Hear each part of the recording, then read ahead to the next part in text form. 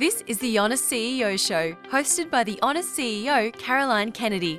Get ready to be informed, inspired, and motivated by the honest stories from passionate, extraordinary business people who share their ups and downs and their learnings on the journey to building success in business.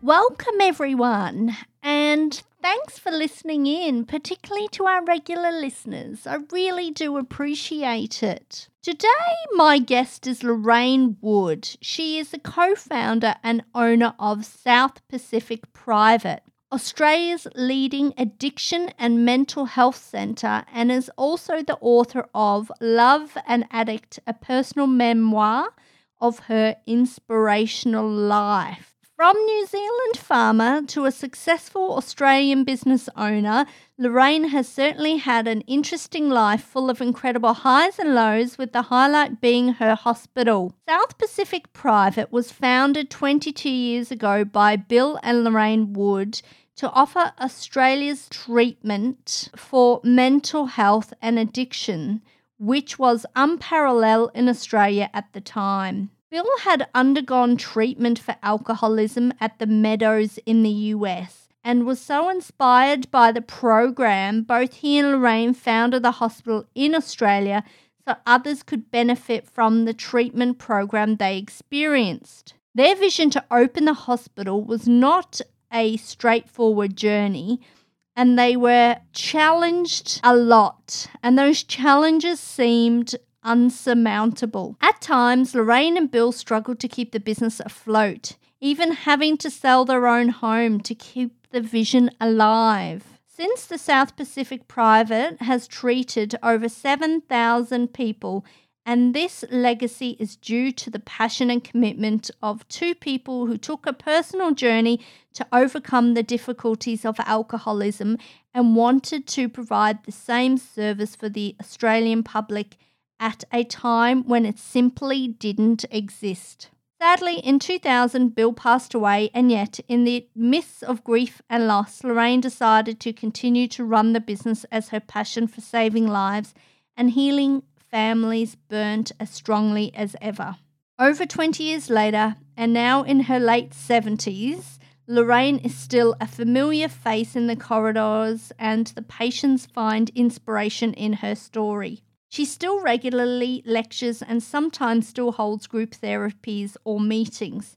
Her story unites us all, and from it stems the family culture that prevails in the hospital. Now, I decided to interview Lorraine because for me, her story really touched me, and the fact that she really wanted to have an impact in helping families out there in Australia. I suppose there was no facility available to them. And I personally have been touched and grew up in a alcohol abusive environment. So I know how it can affect families, and I know the devastation that it could do. So it's great to actually hear Lorraine's story of inspiration, but also about how she built her business and how she kept that passion alive, and even through the times where she was struggling to keep the business afloat and having to sell the home. And Lorraine and I talk about the key elements to a successful business, and particularly to having the right people on the bus, which is so important.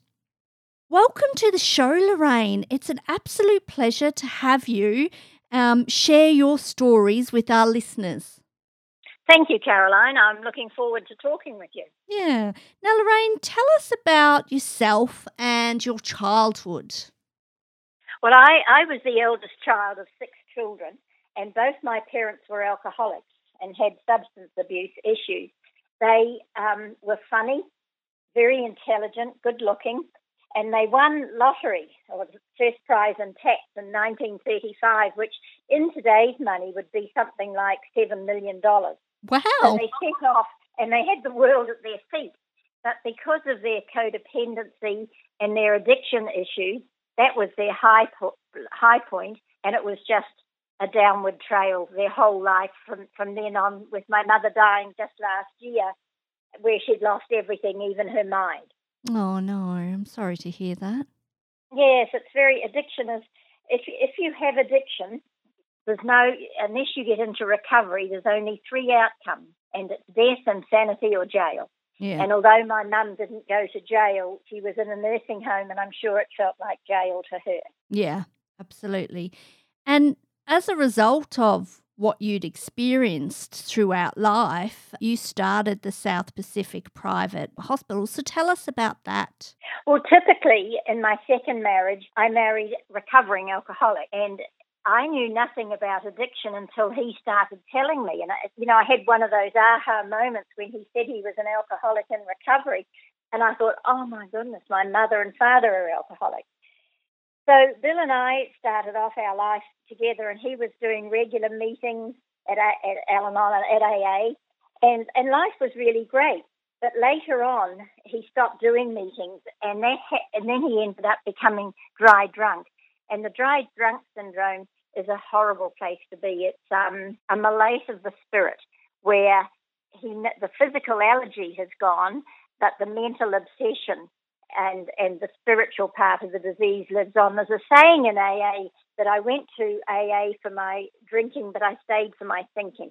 And their thinking gets very distorted, and he got angry, and it was horrible. And I thought it was all my fault because I didn't have good self-esteem, and I was love addicted to Bill. And so after a series of what I call miracles, I suppose, we ended up in treatment at the Meadows in Arizona. And that was then and is today one of the leading treatment centers in the world. And it had such a profound and life-changing effect on both of us and on our family that after I completed treatment, we decided that we'd start up a little outpatient program in Australia. However, when you suggest that and your husband's an entrepreneur, the next thing I found myself with a hospital. And I had neither of us had any idea what we were into. All we had was our business experience in real estate, and we had a very successful real estate company, and we started off, and I thought, well, I'll bring those therapists out from America, and people will flock to us. It's a wonderful program, and they'll manage it. But of course, it's not like that in business. If you're going to open a business, sometimes you've got to be able to do every part of it yourself. Especially if people walk out, you've got to be able to, just take over. Absolutely, you've got to be able to wear all the hats that it involves. So we opened in 1993, so 24 years ago now, and it was very hard because we were 20 years ahead of anything in Australia, and we still are. There's no other treatment centre that does the work we're doing here in Australia. And it took a long time to be accepted, but we are now, and in fact we are the leading real estate company, and we do a lot of training for doctors and psychiatrists, and we take students from Sydney University, final year students at South Pacific, and nursing students. So it gives me a great deal of satisfaction to see how far we've come and how many people are getting well. Yeah, you should be very proud of that. Thank you. And I also want to go back to your point you made a little bit earlier, which I found quite fascinating, the fact that you didn't realise or you didn't correlate that your family, your parents had an addiction until you met Bill. So you weren't aware of it whilst growing up. Is that correct? No idea. I knew they drank too much, but I just thought everybody did because all their friends were drinkers. Because, addicts stay with addicts, that's for sure. Yeah, that's very true. Yeah, and I, in 1970 or 71 when I met Bill, addiction was very new. I mean, AA only opened up in 1935, so it wasn't that far before that. And in the 50s was when Al-Anon started, Al-Anon for the families and friends of alcoholics. Yeah. So, and it wasn't until in the 70s that we found out about the phenomenon called adult children of alcoholics, which is another story in itself. So it's very interesting, but it's typical that I wouldn't have understood it. Well, no, I suppose not. And the only reason I asked that is really because, as I mentioned before to you, I grew up with an alcoholic mother who was severely alcoholic. And whilst I was a young child, I probably couldn't comprehend it. I could comprehend the fact that she wasn't present mentally, I think, but it certainly was evident to me. And perhaps it was adults who told me that she was an alcoholic. I'm not quite sure, but I'm not sure how I came to know that she was suffering from a disease apart from just watching her a lot of the time. And my mother would get up and drink alcohol from the moment that she woke up, and she used to put vodka in her tea so nobody could smell that she was drinking alcohol. And I remember that my dad used to go looking for the alcohol, and she'd hide it like in the vacuum cleaner when we used to have those upright vacuum cleaners, and behind toilets, and everywhere she would hide this alcohol. And that's my memory. And of course, as you know, it is a very destructive disease as well. It just doesn't affect the individual that has the disease. It has a flow-on effect to the family. And I think you talk about getting the families healthy, and your treatment is not just focused on the actual person with the addiction, but actually helping the broader family as well. So tell us about that, Lorraine. Definitely. It's about the changing the family legacy from one of sickness and dysfunction to one of honesty, and where we can thrive rather than just surviving. And that's why family program at South Pacific is the most important part of the program, because the person coming in for treatment, everybody thinks they're the problem, if they're the addict or the depressed or anxiety, whatever, but it's not. They're acting out something that's happening in the family.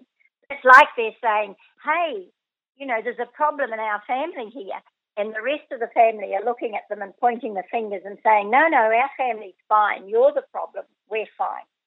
So when they come in for the family program, we give them education around family systems therapy, which is fascinating. And in my book, Love and Addiction, I talk about the roles that we all play out, and they're just classic. In fact, this morning I did a lecture with the clients about it, and 3 people came up to me after the lecture and they said, you've just described my family exactly. Yeah. So it's very predictable, and it's curable. I mean, it's curable and possible to change the legacy, but addiction isn't curable. Addiction is a life-threatening illness that can't be cured. We can only arrest it.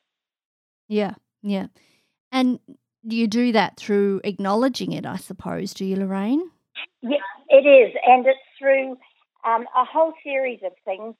The first 3 steps in AA is to start to believe, to have faith, and to hand over, and to learn to trust. And that's when clients, they're only there for about 3 weeks. And when they come to us, they've lost their spirituality, they're bankrupt spiritually, they have dead eyes, and they feel hopeless. And within a week, you can see them starting to change, because it's a therapeutic community, and they affirm each other, they support each other, and they start to grow. And especially when they realise that they're not the problem, it's the system, and that they're not bad people, they have a bad disease, and it's not their fault. But the one thing we're always responsible for is our behaviour. So if you can't guarantee your behaviour, you've got to stop whatever it is.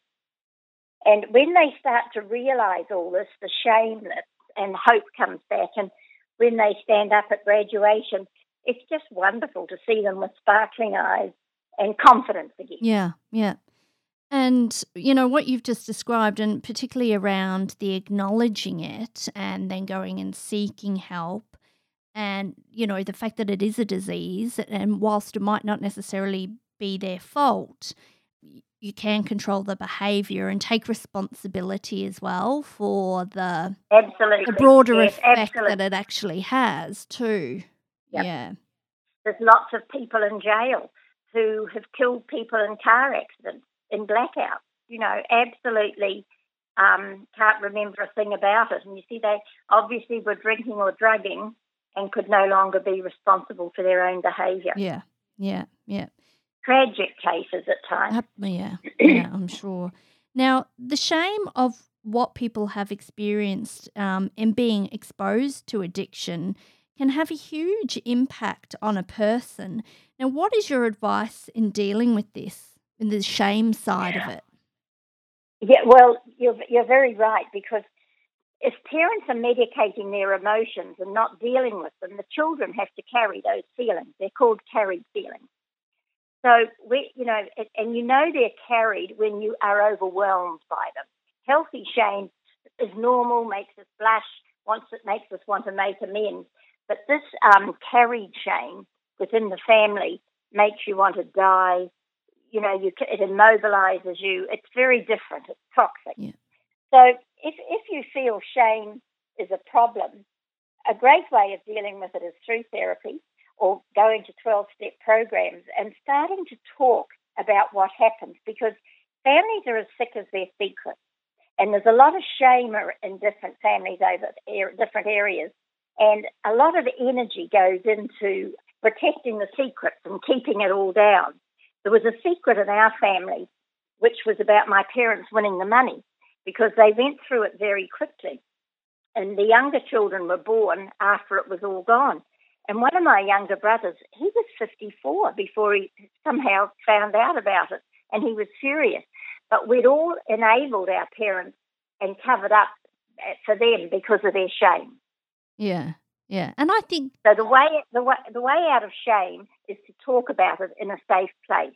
And every time you talk about it, your spirit thinks, "Oh, thank God," and you let a little bit more of that energy out, and a little bit more. Yeah, and I think the key to that is initially the safe place is because exactly. You hear a lot about just in the world in general about being authentic and sharing your story and allowing that to have an impact on other people, which is exactly what you're doing, Lorraine. But it wouldn't have started there. You would have had... Oh, no. And it's very important when you are new to this and you start sharing your story that you do it in a safe place. Because if you do it, people sometimes can't handle it and they'll ridicule you or say, "Oh, come on, get on with it. We've all had that." And you need to be validated, not put down. Yeah. So it's really important to, and I'm a great believer in therapy. I still do therapy every couple of weeks. I still need it after all this time. And but treatment's one of the best ways to do therapy, because going to 3 weeks treatment is like doing 3 years of weekly therapy. So it really cuts you through your stuff very quickly. Yeah, yeah. So I remember a couple of years ago, sharing my story broadly with friends and family. And at one point somebody mentioned to a friend of mine, when they were talking, I never told anybody that her mother was an alcoholic. And what I found interesting with that was they associated the shame of my mother being an alcoholic, whereas I had let that go so many years ago and it didn't actually bother me. But it was really interesting to see somebody else think that there was shame associated with that. And I think there's a lot of that out there, isn't there? Look, everybody has somebody in her own family that does that. I mean, even the Queen's family, there's people they don't want to talk about. That's true. They have, it's not fussy. Addiction's not fussy about which family it goes to. It goes to all spectrum of the social thing. Yeah. Now, there are a lot of people who suffer from anxiety or depression at some point in life. And many people, as we talked about before, do feel ashamed about being depressed because there is a bit of a stigma at times still associated with experiencing depression, yet it's such a commonplace experience for people now. So what's your advice for people who are suffering from depression but they're scared to seek help or speak up? Right. Well, by 2020, depression will be the most diagnosed illness in the Western world. That's astonishing. Wow. Isn't it? So that's substantiated by tests and research. But thank goodness people are talking about it now, and they're not as ashamed as what they were even, say, 10 years ago.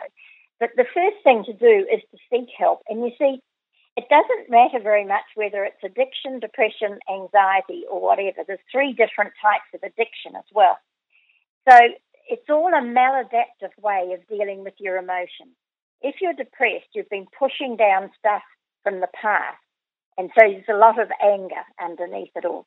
If you're anxious, it's about worrying about the future. But as a species, we're so smart and so clever that we pick the one behaviour that medicates our pain. And addiction travels in families, but sometimes it skips a generation, like it did with me. And when it skips a generation, our issues are anxiety, depression, perfectionism, control, and enabling. And those were my issues. But I thought I was better than because I wasn't an addict, so to speak. And it took me a long time to realise that, you know, I needed treatment. In fact, my family did an intervention on me to get me to go into treatment. I was furious. How dare they? You know, I didn't drink. And anyway, I went into treatment kicking and screaming. But, you know, thank goodness they loved me enough to risk my anger. And I went in there. And when I went down the next day, my first day in treatment, and I heard the therapists sharing their stories, my shame lifted every time. And that's why I share my story with the clients, because they're shameless. So I say to them, you know, I was where you are. And if I can come out and be, leading a successful life today, so can you. So does that answer your question? It does. And I think good on you for sharing your story with your clients so that it enables them to feel safe too. I think that that's really important. But you can't do it in the early days. You know, you need privacy and you need support because in the beginning you're filled with doubt and with fear and shame and all these things, and you need privacy. That's why at the hospital people have to sign to say that they will keep their anonymity and that they will not disclose what they hear in group for the rest of their lives. And it's a very sacred vow that they take. Yeah. So that people feel safe. Yeah. So, but then, you know, after, I don't know, maybe a year or a couple, I remember the first time Bill told me he went to an AA meeting, he parked a mile away so that nobody would see his car. And, you know, towards the end of his life, he didn't care who knew. Yeah, yeah. And that's a big journey to take as well, isn't it? My word, it Yeah. is. The most important journey you'll ever take is to take a step into a therapist's office. Yeah, yeah. Especially if you need that help. And well, I think most of us do. Oh. You know, I mean, I don't have major problems these days, but I'm living alone. I don't have a partner here to talk things with, and who better than a therapist to run everything past and to have a dispassionate view of where I am in my life. Yeah, and I think the other thing is that they're objective, whereas sometimes when you talk to your partner, they're not as objective, and you there could be things that you want to talk to them about the relationship, and they tend to take that the wrong way. So when personally, yeah, they do, and sometimes you've got to be careful with friends because they all have their own agenda. So I think you need a professional, someone who's done their own work and can listen to you. Yeah, and they can lead you in the right direction, which is ultimately where you want to go and make progress. That's right. But it's really important that you get a therapist or a psychiatrist who's done their own work. Because if you get someone who's done all the learning, but they haven't done their own personal work, and if you bring something up, subconsciously they will cut you off if they haven't done their own work because it's too painful for them to look at. That's interesting. And how do you seek somebody like that? How do you know that they've done their own work? Well, you can always ring South Pacific. We're very good at recommending people. But if you know people, what you can do is ask them their own history. Have they done their own therapy? Have they done family of origin issues? And if they say no, well, then I'd go to somebody else. Yeah, okay, that's interesting. And what can people do, whilst we're on the topic of depression, on a daily basis to help overcome that? Well, a good thing to do is to start a journal and start writing at the same time every day. And sometimes just keep writing the first words that come up and just keep on and on and on. And you might write 2 or 3 pages and then suddenly something will come up and you'll think, goodness, where did that come from? So writing how you're feeling, trying to get to the bottom of it and asking questions. You know, why am I not happy today? What's going on for me? What upset me yesterday? Who have I got resentment against? That's a great one because we often feel a bit, we withhold from people and we don't go further. And why am I withholding from that person? And if you start asking questions, and with depression, it's always about anger, always about anger. So writing down, what am I angry about, and getting it all out. Yeah, that's interesting. And do you practice meditation or anything like that? Is that something that you have brought into your life? I think it's vital. Yeah. And having a belief, a spiritual belief in something and some power that's greater than yourself in the universe. It's just the universe has my good at heart, and if I hand things over, good things will come to me. Just something simple. But when clients come in for treatment, they've been trying to control everything in their life, and especially their drug of choice. And when they come in, we take that drug off them. So they're often left with a gaping hole because their addiction or behaviour was their higher power. Their whole life revolved around it. So when they come in, we try and help them find something else. And a lot of them have had spiritual abuse, which means they were forced to go to church all the time, or their parents were very rigid around religion. And they don't like religion and they don't trust it. So they've got to come up with something else. But in fact, the opposite is it doesn't have to be a God. It doesn't have to be, somebody on high that's going to say, yes, you're good, or no, you're bad. Just something that gives you solace, serenity, and peace. And it can be just walking along the beach. It can be the power of a group, being in a group and feeling the bonding that happens in a therapy group. And straight away, it takes the relief. It gives them relief because they think, keep it simple. It doesn't have to be complicated. And sometimes it's very important to get religion and spirituality separated. Religion is where there's a church, there's a hierarchy, there's rules, and they're man-made rules, and they're things that we have to do, and there's a place for them.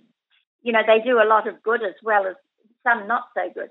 But spirituality is about a direct connection between yourself and some power that's greater than you, whatever you want it to be. And it works. I know for me, I was brought up in the Catholic Church, and I was full of fear, and I thought I was going to go to hell, and oh my goodness, I used to eat meat on Fridays and all sorts of things.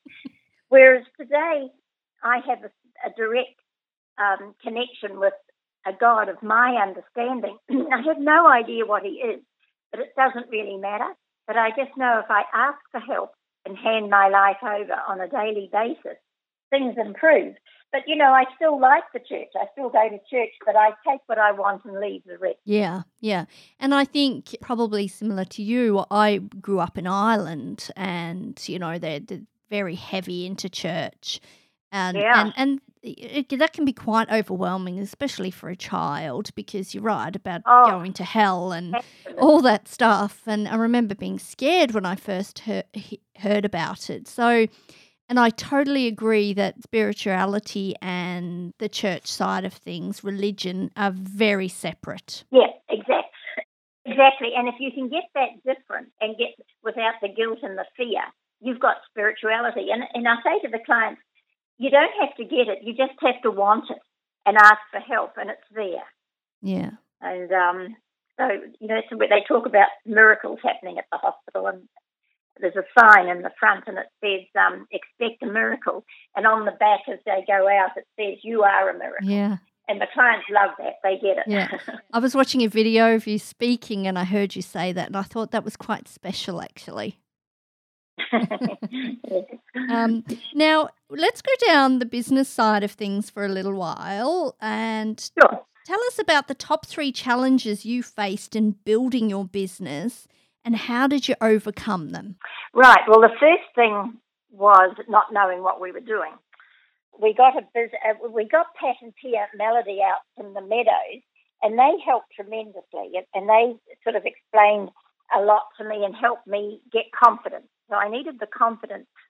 I think one thing to remember when you're starting a business, it's very daunting. And I think about 50% of businesses go broke in the first few years. Yeah. So it's scary. And you often take a partner in because you're scared to do it on your own. And Bill and I certainly did that. We gave some therapists a share of it. And sometimes partnerships work out, but rarely. And it didn't work out, and it cost us because we had to buy them out in the end. So I think, and it caused a lot of grief along the way. So I think, bite the bullet and go for it. Get advice, but stand on your own if you possibly can. We were undercapitalized. We had another business that was putting a lot of money into it, which we were lucky because you've got to have cash flow. Yeah. So I think that on your own, that's one of the most important things. Secondly, I think knowing your area and getting expert advice. We were so far ahead of anything here in Australia, and getting acceptance, one of the things we couldn't get clients. So being a real estate agent, I thought, well, we'll advertise. So I put an ad in the paper, and it worked. But it went against all the rules and regulations for private hospitals, and it came up before Parliament. And I could have been summoned. Goodness knows what could have happened. But fortunately, the rule was changed. So, you need to know what you're doing, I think, a bit more than what we did. Not knowing these things cost us a lot. Yeah. A lot of money. I'm a big fan of always saying, and personally for myself through anything, if I want to go and emulate somebody's success, if I see somebody that's done something that I want to do, then I go and talk to the person and get advice from them, where reasonably possible, obviously. But generally people are willing to open and share their experiences with you as well. And so why make all the mistakes that other people have already made when you can learn from their mistakes and be able to harness that? No, you're right. Yeah. You're so right. Most people are proud of what they've done, and they're happy to share and to mentor. And so always be upfront and honest, and go and say, look, I'd like to do this. I'm going to copy you. How do you feel about it? Would you be prepared to support me? And 9 out of 10 times, people will do that. Pat and Pia Melody did that for us, and they never charged us a penny apart from their airfares.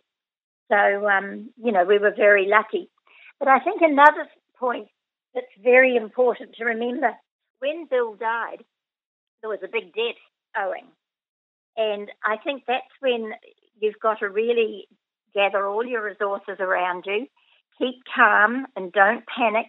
I kind of knew it was there, but I also didn't want to know it was there. So I got people to come and help me, and I listened to them. But then again, you've got to listen to people, but then you're the one that makes the decision, because you don't always know people's agenda. Yeah. Even your children can be advising you, but they want you to retire and just be a mum and not have any worries because they love you. So you've got to trust your own gut. And it took me a few years, but I just listened to everybody and then made my own decisions, and I traded my way out of the debt. It took me about 4 or 5 years. I had a very good CEO at the time who was an accountant, and she used to get, because I'm hopeless with figures, I'm dyslexic with figures, and she would just pay off bits and pieces at a time, and gradually, I think it took nearly 8 years actually before we were really debt-free. Well, congratulations on being tenacious and achieving that. And also, I think I completely agree with you. Whilst you do get advice from other people, you ultimately make the decision, and it is based on your instinct. And follow your instinct because it's natural for you. You know what's right. If you're following your passion and you make a decision, the universe conspires to assist you, whether it's good or bad. And it's when you're following your passion, you're doing work where time stands still. Even for me today, when I go into the hospital and I'm doing a lecture, say, I never think, oh, God, how long is it till morning tea? The time just stands still, and the next thing it's time to come home. And I think you've got to be like that about your job. Yeah, and it's important to do what you are passionate about, or being in an environment that aligns with your values and what drives you as well. Because if there's a mismatch there, your life can become miserable, and then it has a flow-on effect to everything else, and particularly your family. Well, that's another piece of business wisdom that I have learned. If you have a business, put people, I think, who was it, Gail Kelly, is it, Yes. from Westpac or somewhere, said, put people off the bus Yep. that don't support Yep. you. And that is so true. It cost me a lot by not doing that enough in the early days because I was a people pleaser and I would want everybody to love me and da-da-da. Now I'm much more upfront and, say what I want. And if I know someone's not supporting me, I'd rather make them redundant. And in fact, I guess I spent nearly $500,000 at one stage on redundancy. And it was the best thing I ever did because sometimes you get people there that have got tired. It's not their passion and they're not what you want. And you need to have the best people in the field if you want to be successful. That's my thoughts anyway. No, I completely agree with you. And a lot of people can stay within one organisation and become complacent. And negative. Yes. And you only need one Toxic. negative person and they can bring a company down. I Yeah, tell it you. has a flow-on effect to everybody. Absolutely It agree. does. Yeah, And it's one of the yeah. biggest mistakes that I see a lot of businesses make is hanging on to people that they know are not effective or not aligned to the business or passionate about the business and are toxic, but they just don't know how to deal with it. No, well, it's interesting you say that because during the war, Sir Winston Churchill was so worried about people being negative that if you were caught being negative, you were charged. And I can't believe that this is true, but I did read that they were shot. I can't believe that would happen. But that's how serious that they thought about it. And it's just as serious in your business. The minute you get onto anyone being negative or what they can do, you can have managers that come to meetings and everybody's excited about something and they'll say, oh, but what about this? And they chip away and they bring everybody down and then in the end you wipe it because you just want to shut them up. Yeah. So, that's real sabotage. Yeah. And you need to, in fact, there was a paper that came out about it and during the Second World War, agents that were in disguise were told to go into meetings and do that, to sabotage businesses. And it happens a lot in businesses. And all our management meetings are really bright and happy and fun and effective. But I can remember over the years sitting at meetings and feeling despair at the attitude of some people and thinking it was my fault and because I wasn't making the meeting interesting enough. Oh, and attitude is everything, I believe, in life, in business. Oh, my word. It makes the difference. It does. And, like I've got a psychiatric hospital and so sometimes, the wrong people are drawn there. So you've got to be very careful who you employ. That's one of the most important things. And all our managers take a long time selecting people. They don't just make quick decisions. Yeah. I've always believed in employing based on the right cultural fit first and foremost and the right attitude Absolutely. as opposed to skill and experience. And then you've got the first 6 months to check them out. And we have meetings regularly, especially with senior people in those first 6 months. Because you can tell, I think you get a gut feeling within a week of someone starting. Yeah. But you need to really follow it up and be very sure before you bring somebody on permanently. If you've got a doubt, just a little niggling doubt, get rid of them. Yeah. Because there's plenty of people out there. And the thing is, we're all busy and, oh, my God, do I have to interview people again? But you do. That's the most important thing in your job. Yeah. Well, I've always believed in a business, the people make a business, and I'm talking about the people being the team and also the customers, because without those two, you don't have a business. So be people-centric, lead people to success, do your best to get, help people become successful. And that also means that if you don't have the right people on the bus, as you said before, then get them off because you need to have the right people on the bus to deliver to your customers. Well, Richard Branson says that your customers aren't the most important people, your staff are. And if your staff are handled well, they'll handle the clients. And that's so true. Yep, very true. And I've seen it over and over again in business, and then I've also witnessed businesses that don't have that thought process and there's just chaos there because of it. Anyway, now finally, what does the future look like for you, Lorraine? Big question. Well, it's interesting. My family and I are just making lots of plans for next year. I've got 2 daughters living in New York. I'm in nearly 18 months away from 80.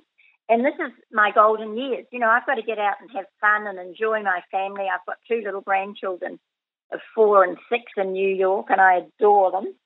So I want to spend time with them and do fun things with them. So it's getting my life in balance, family and fun, friends. I've got my daughter's coming up in the business, and she's part of my succession plan. My daughter, Frances. And so I can get away from work more now, and I just do the things that really inspire and motivate me. Mm. And I'm looking around for another partner too. I've been widowed now for 16 years. I think it's about time I started getting a partner, don't you? Yeah, absolutely. So I'm not working so hard now, so I'm open to that possibility too. Oh, good. Well, you put it out there, and I'm sure it'll come your way. I hope you're right.